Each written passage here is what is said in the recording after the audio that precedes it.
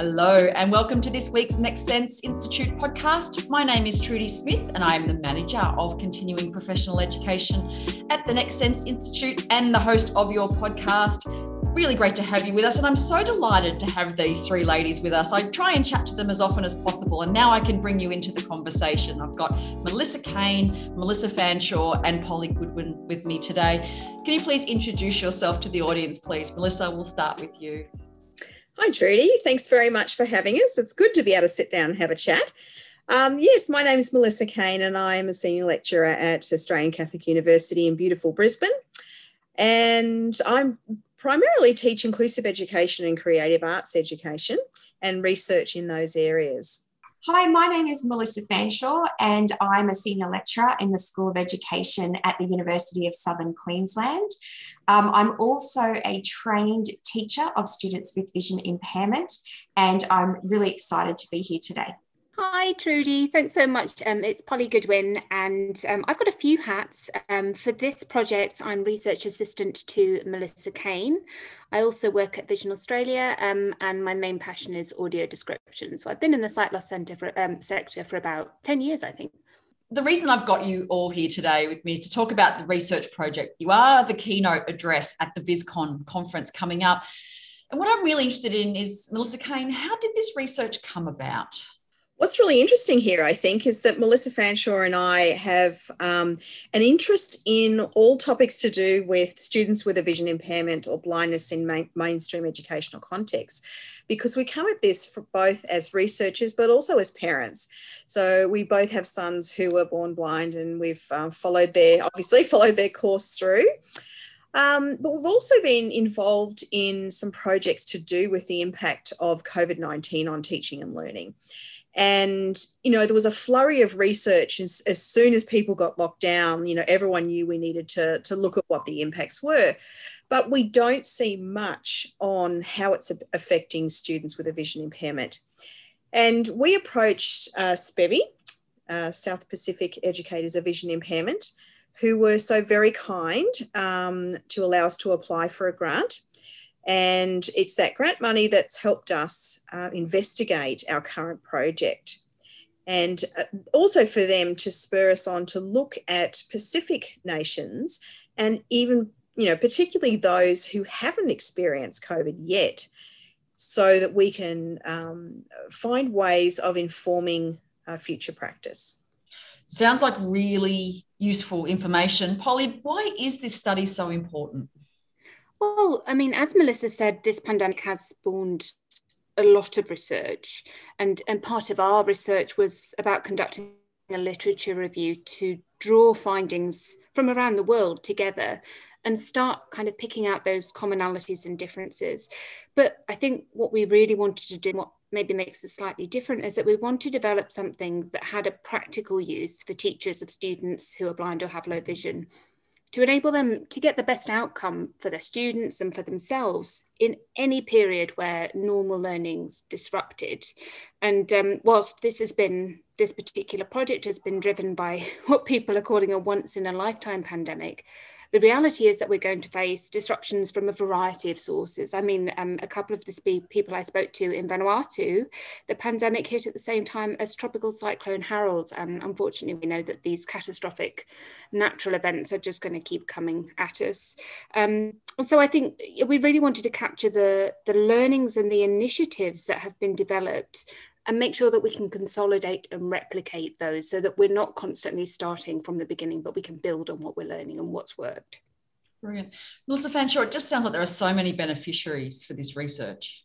Oh, absolutely. It's the whole ecosystem around our students with blindness or low vision. So it's our students themselves, obviously, with the learnings that we'll have, but also their family and the teachers and the advisory teachers, managers in statewide vision services, policymakers, all of those people who are making decisions around students who have blindness or low vision.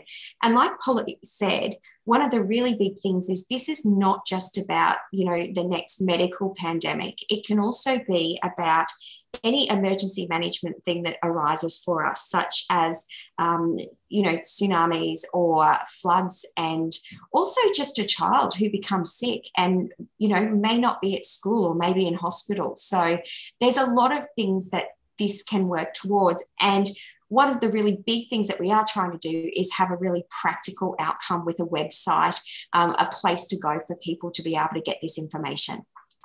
Sounds really useful. As with all research, sometimes you can find things that you weren't expecting to. Melissa Kane, were there any surprising findings in the research? Look, there really were, and that's what has really just made us so keen to expand on this. Knowing previous research in other projects that we've done, the predominant discourse on COVID-19 has really been about doom and gloom. But we found some positives for sure.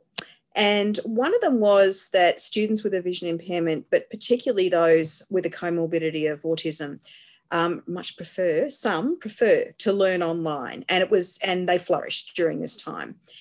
And also that many of our students with a vision impairment have really good, strong technology skills, and they work with technology day in and day out. So this wasn't too much of a surprise for them. And we have a quote here from one of our participants, and it says, "I think the students who have relied on technology, that are good at technology, that they have their own technology, have fared really well. Students that aren't good at technology or don't have access to technology have not gone so well."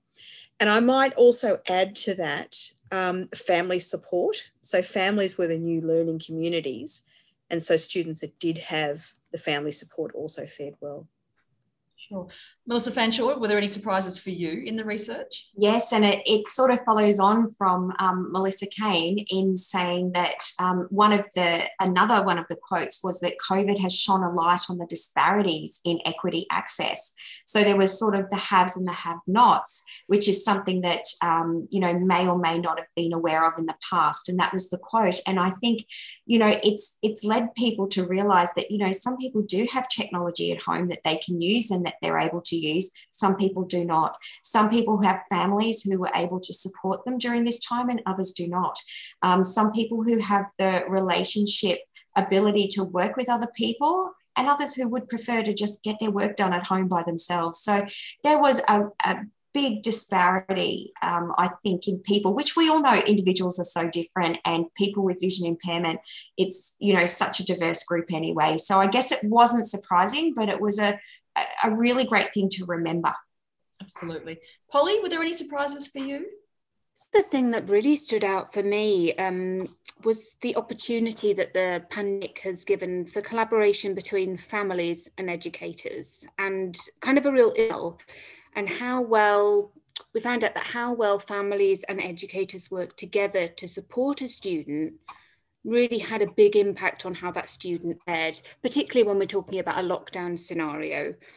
And it's interesting, for many made a point of saying that this is the first time that they've actually been able to develop a relationship with a family. If you're someone supporting, whether you're an itinerant teacher or whether you're working with a child in a school setting, you don't tend to have that, you may not have had before, that engagement with the family. And so because they've had to in this pandemic, that's been something that's been coming out as a really positive outcome and something really exciting. So it's not about replicating something that was already happening in a new way, but actually a whole new thing's happening. There's this whole new line of communication between families and between those supporting students from an educational perspective.